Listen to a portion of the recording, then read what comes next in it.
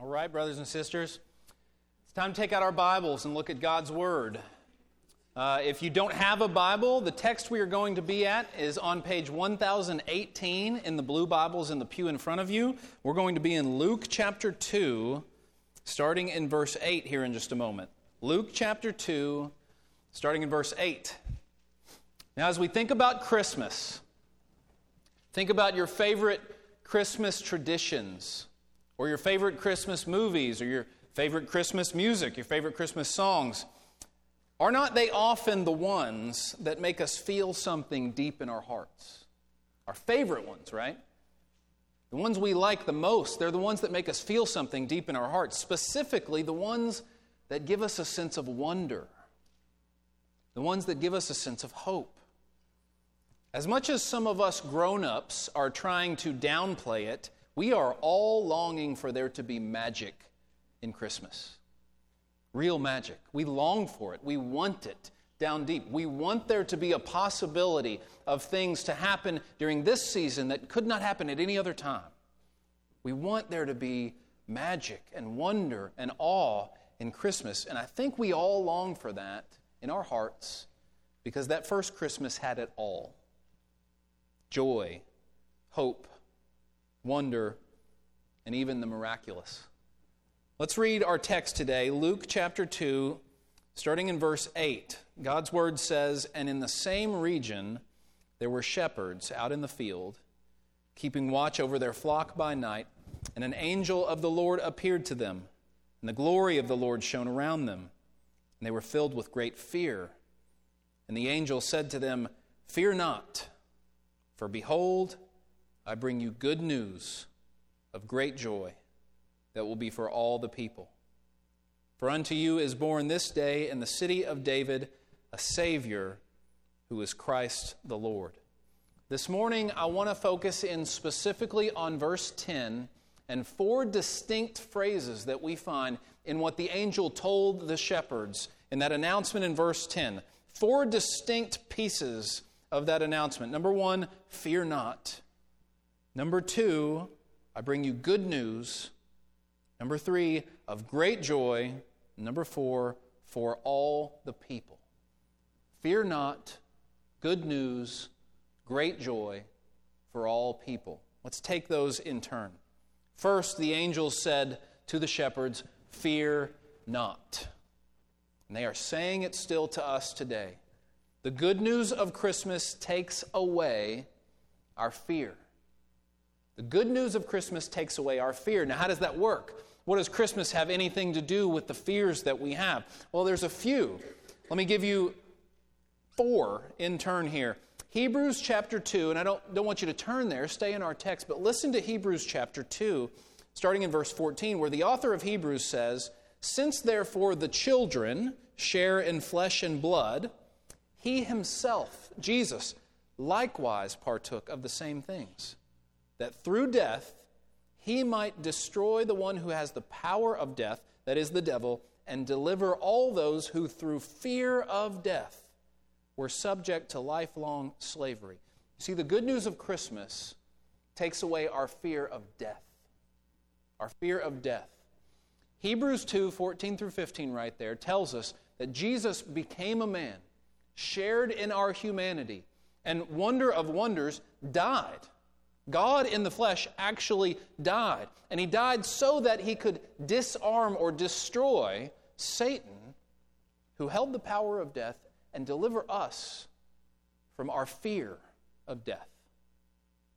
You see, for those of us who are in Christ, because Jesus came, we no longer have to fear death. We no longer have to fear death. One of the most beautiful things that I've experienced during this whole coronavirus pandemic is talking to people in the church and other Christians that go to other churches and hearing so many people tell me, "I'm ready to die. I'm not afraid of death. I'm ready to die." You see, when you're in Christ, you can say that. Only in Jesus can you say, "I'm not afraid of what's on the other side of death, because I know who holds my eternity. I know why I'm going to be in heaven when I die. It's not because of me, it's because of him. It's because Jesus came and what he did while he was here.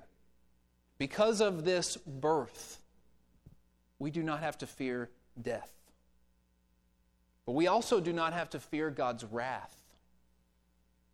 Christians do not have to live in fear of God's wrath. Now, there is a sense in which every believer should have a healthy fear of God.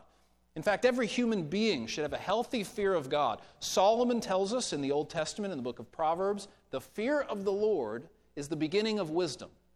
So you can't even claim to start being wise until you fear the Lord, right? We should all have a healthy fear and reverence of God. A healthy fear of what he can and will do in the last day to those who are not on his side, right? In the last day, God will destroy those who are his enemies. But for those of us who have been reconciled to him, we do not have to fear what that wrath will do to us, because that wrath has already been poured out on a substitute, on someone who took our place. It's what Jesus is doing at the cross, you guys. When Jesus is on the cross, what's going on is not just, here's how much I love you, I'm suffering physically. No, he was taking the wrath of God for the sins of you and I. And for all of those who place their trust and their faith in him and treasure him above all things and stake their eternity on him and his death and his resurrection, we do not have to fear the wrath of God. The good news of Christmas, the fact that Jesus came, it takes away our fear. More than that, we do not have to fear the spiritual forces in this world that are stronger than we are. Brothers and sisters, there are spiritual forces in this world, some for good, but some for evil. And the ones that are for evil, I'm here to tell you, they are stronger than we are. Satan is stronger than you are, and Satan is smarter than you are. Satan even knows this Bible better than every single one of us in here. He's had thousands and thousands and thousands of years to learn, to practice temptation and deception on human beings. They are stronger than we are, but we do not have to fear them. Because Hebrews 2 there that we just read said Jesus came to destroy the one who has the power of death, that is the devil. Now, destroy there, I don't think is the best translation, actually. I'm reading out of the English Standard Version here. But the New American Standard Bible actually translates destroy there as render powerless. Jesus came to render Satan powerless. You see, when Jesus came and died on the cross, it didn't destroy Satan right then and there. Satan's still around. He's still tempting and deceiving like he has always been. And he will be destroyed one day. Revelation tells us God will throw Satan and his demons into the lake of fire, the second death, at the judgment day. But until then, he's still deceiving and tempting as he always has been. But at the cross, Jesus rendered him powerless. At the cross, Jesus died so that the wrath of God would not come upon those of us who put their faith in God and in Jesus specifically. Jesus died on the cross to take away the power that Satan had, the power of death, the power of the fear of death. And now we say, with Paul, where, O death, is your victory? Where, O death, is your sting? We're not afraid of it anymore. Jesus rendered Satan powerless on the cross. And now no spiritual force can stop the advancement of the kingdom of God and the church of Jesus Christ. There is no spiritual force on this earth that can stop a believer from coming and placing their faith in Jesus and crossing over in that moment when they get baptized, crossing over in that moment from death to life. Satan loses that person, and he can't do anything about it. John says in 1 John, greater is he who is in you than he who is in the world. There's a power there to not fear Satan and demons and what they can do. Because the one who's in me is greater and stronger and more powerful than all of the forces for evil in this world. The one who is in me is the Holy Spirit. The Holy Spirit whom God promises to give to all who come to Jesus in faith and are baptized into his name. For those of us who have done that, we know the Holy Spirit is living inside of us right now. And so we can withstand any attacks that Satan and his demons can give because of the one who is in us. And so we say with Paul in Romans chapter 8, if God is for us, who can be against us? We're not afraid. And then finally, the good news of Christmas dispels our fear of circumstances, or you might say our fear of the future. There are sometimes things to be fearful of in this world. What's going to happen? What's going to happen next year? Brothers and sisters, if this year has taught us anything, it's that we have no idea what's going to happen next year, right?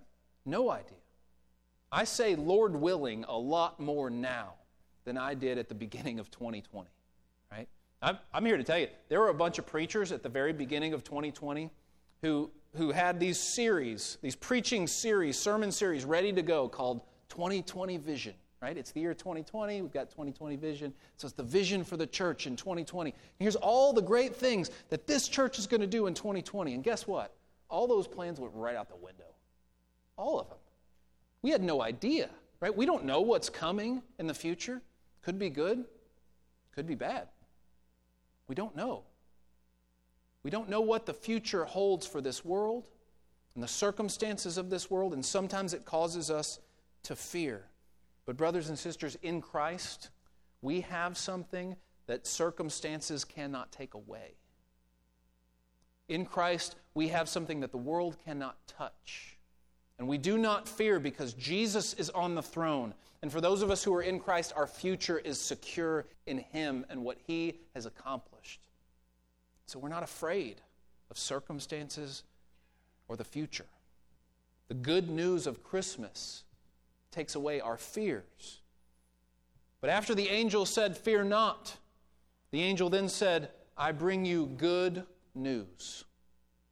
Good news. Christmas is all about good news. The good news of verse 11, that Jesus was born, a Savior, Christ the Lord. Christmas is all about good news. What it's not about is good advice.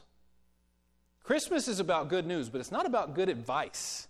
Our entire faith, Christianity, centers around the coming of Jesus. So Christmas is the center of our faith. Just like Easter is also the center of our faith, because it's one, the coming of Jesus to be born and to die and to resurrect. It's the center of our faith, right? But so many try to make Christmas and Christianity, especially Christianity, a religion of good advice. So many churches in America today are peddling a message each Sunday like 7 steps to a better marriage, or how to become a better you, or 5 ways to face your giants, or do this and do that, and God will be pleased with you and you will be happy. Brothers and sisters, it's good advice. But it is no good telling a lost and dying world 7 ways to act like a Christian. 7 ways to act like you're saved. No, we need to help them to become saved. People need to be saved. The gospel is not good advice, it's good news. It's an announcement of something that has already been done. It's a proclamation. Look at what God has done. It's not something for us to do, it's something God has done. They were to name him Jesus in Matthew chapter 1. The angel told Mary and Joseph, "You are to name him Jesus." Why? Because he will save his people from their sins. You know what the name of Jesus means? It means God saves. It's not what we do, it's what he has done. When Jesus was on the cross, at the very end, he said, "It is" what? It is finished. It is finished. It is done. The good news points us all back to that and says, believe it. Here it is. You just have to accept it. You just have to take it. What do you do with good news? You believe it. You stake your eternity on it.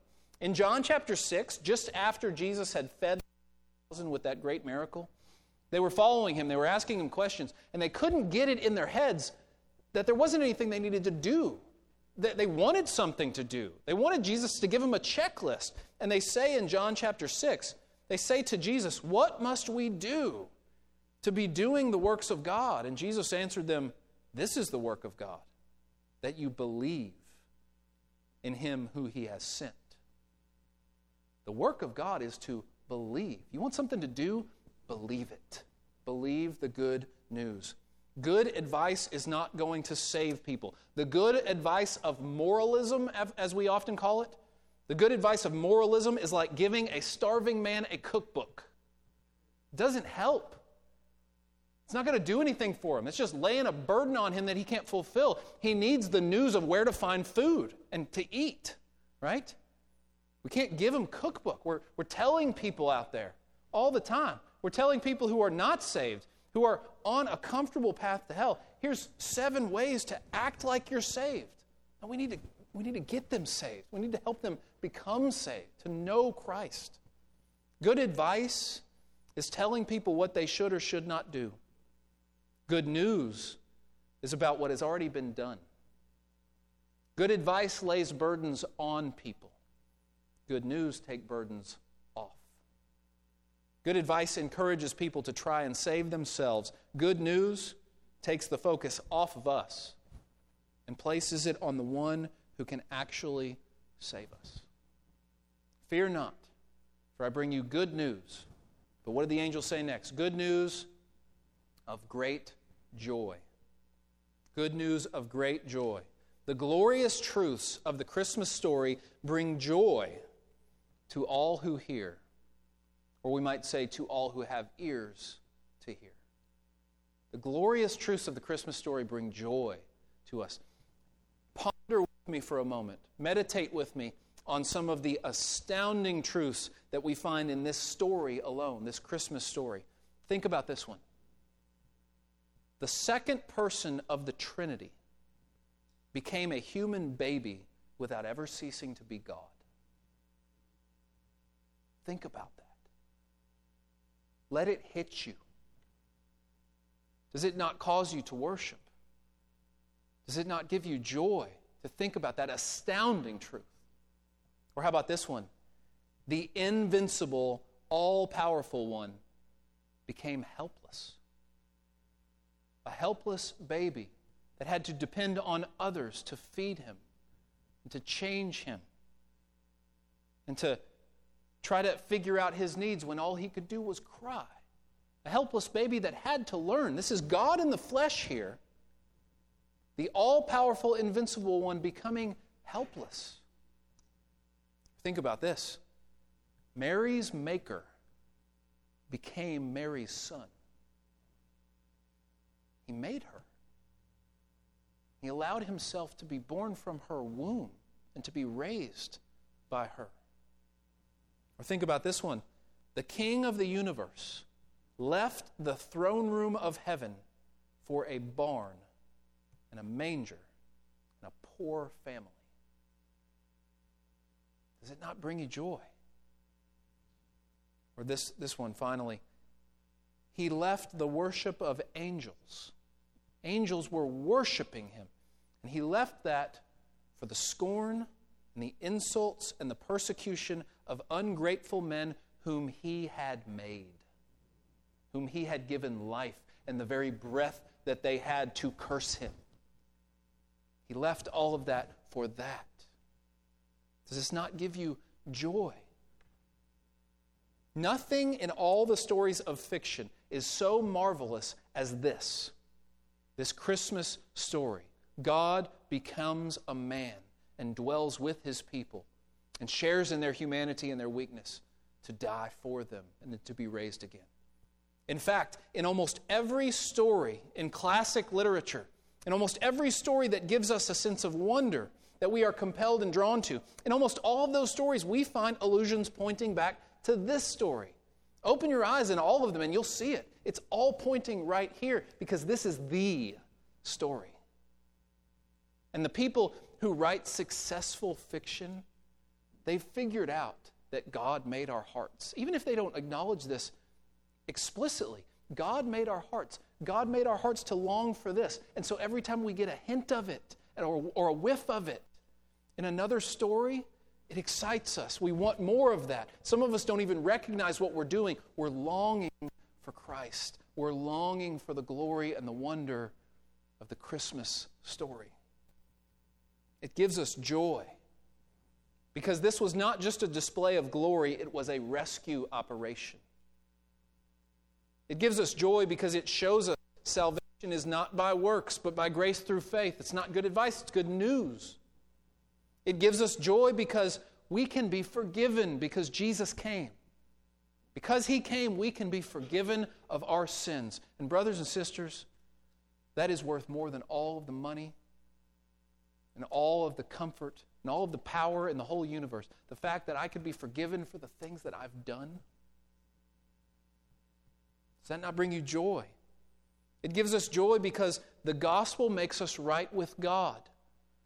Through the gospel of Jesus Christ, you can be on God's side, no longer be one of His enemies. The Bible says explicitly, if you come to Christ, if you have not given your life to Him, you are an enemy of God. You are on the side of God's enemies, even if you've done nothing.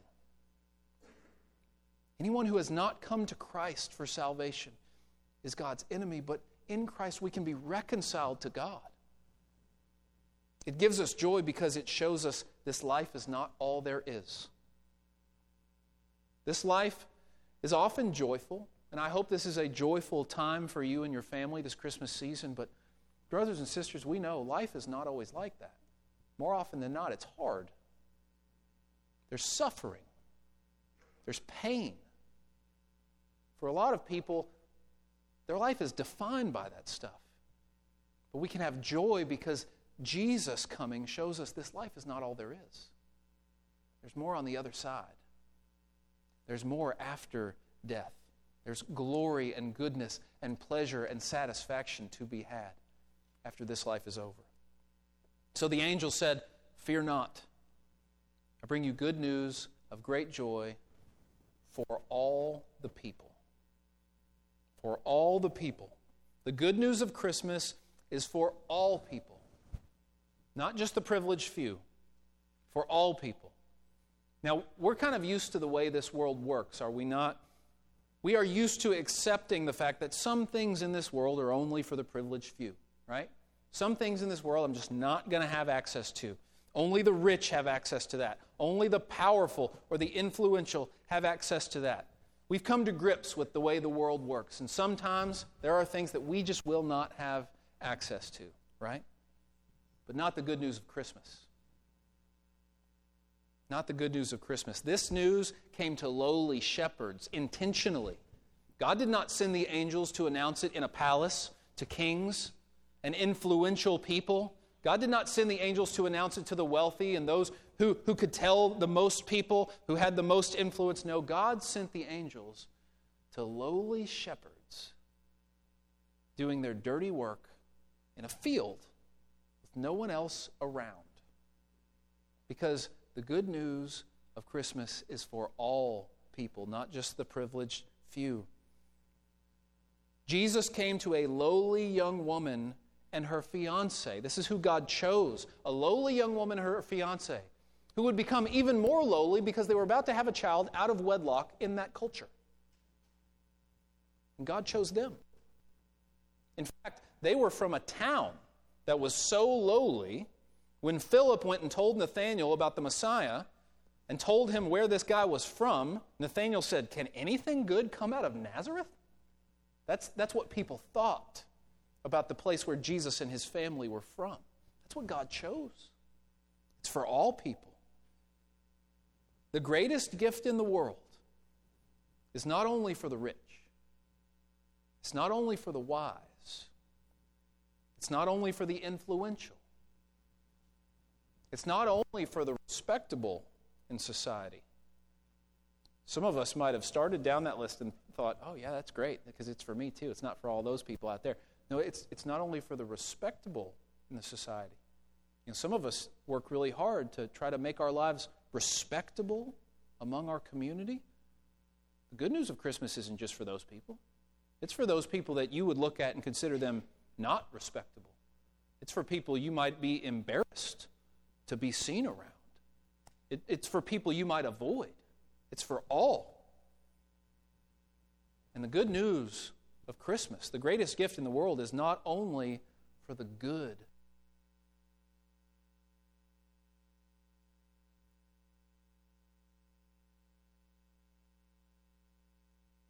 Not only for people who are obedient. It's not only for people who are good, for people who've made a mess of their lives. It's for people who have embarrassing things in their past. It's for people who have done horrible things to themselves and to others. The good news of Christmas is for all the people. Now, I said we were going to look at 4 parts of this, but there's a 5th. There's one word in verse 10 that I want to draw your attention to before we stop. One word. The angel said, "Fear not, for behold." Behold. Now, what does that word mean? He says, "Behold, I bring you good news of great joy for all the people." Behold. Behold means think over this. Gaze at it. Stare at it. Meditate on it. Treasure it up in your heart. Look down just a few lines in your Bibles at verse 19. Luke 2, verse 19. It's a verse that I've always just stands out like a sore thumb in this narrative. Luke 2:19, it says, "But Mary treasured up all these things." You know, essentially what that's saying is Mary had the wherewithal. God gave her the wherewithal to stop and appreciate what was going on and to treasure it in her heart. You know, we constantly pass over big moments in our lives, and only later in hindsight do we see how important that was, and only later do we appreciate it, and we look back and we think, oh, I wish I would have appreciated that more. And Mary, it seems, was able to do this, to ponder these things in her heart, to treasure them up in her heart, this Christmas story as it was happening to her and her husband and her son. She treasured it up in her heart. That's what beholding is. Behold the Christmas story. That's what we're doing right now. Right now we're trying to behold the Christmas story. This sermon is us trying to behold the glory of God and of Christ in the Christmas story. But I'm here to tell you, you need much more than a 30-minute sermon once a year for the good news of Christmas to take root in your heart. You need much more than a 30-minute sermon once a year. We need to look and look and look and look and look and behold the glory of God in His Word all the time. We need this. We need it. Think about the times we're living in. Do you not need this? I need it. It's not going to work just to get it in a sermon once a year or even once a week. It's not enough. Behold the glory of God and the goodness of His love for us in the Christmas story. Beholding is not something you do by accident. Beholding is something you have to discipline yourself to do. You have to actively do it. You won't behold the glory of God by just sitting back and living life. No, you've got to look. You've got to open it up. You've got to read it. You've got to hear it. You've got to be around it. Behold. You know, we tell this story every year, right? Every year. We do this again and again and again and again and again. Are you getting bored of the Christmas story after so many years of it? No. Nobody's getting bored of this. Why? Because it's so compelling. Because it satisfies our hearts every time. You don't get bored. You want to hear it every year, over and over again. We don't need to hear it in a different way. We don't need to hear it wrapped up in a different package. We just want to hear the same old story. The way that God gave it. Because it satisfies our hearts like nothing else. Jesus came. The God of the universe became a man. And He came to eventually die for the sins of His people. It's the good news of Christmas. Let's pray.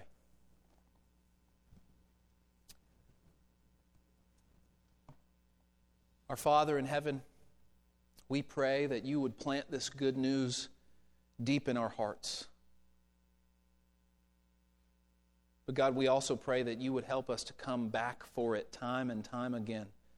I pray that we would wake up tomorrow and desire to open our Bibles and hear it again. To come to You for the satisfaction that only You can give.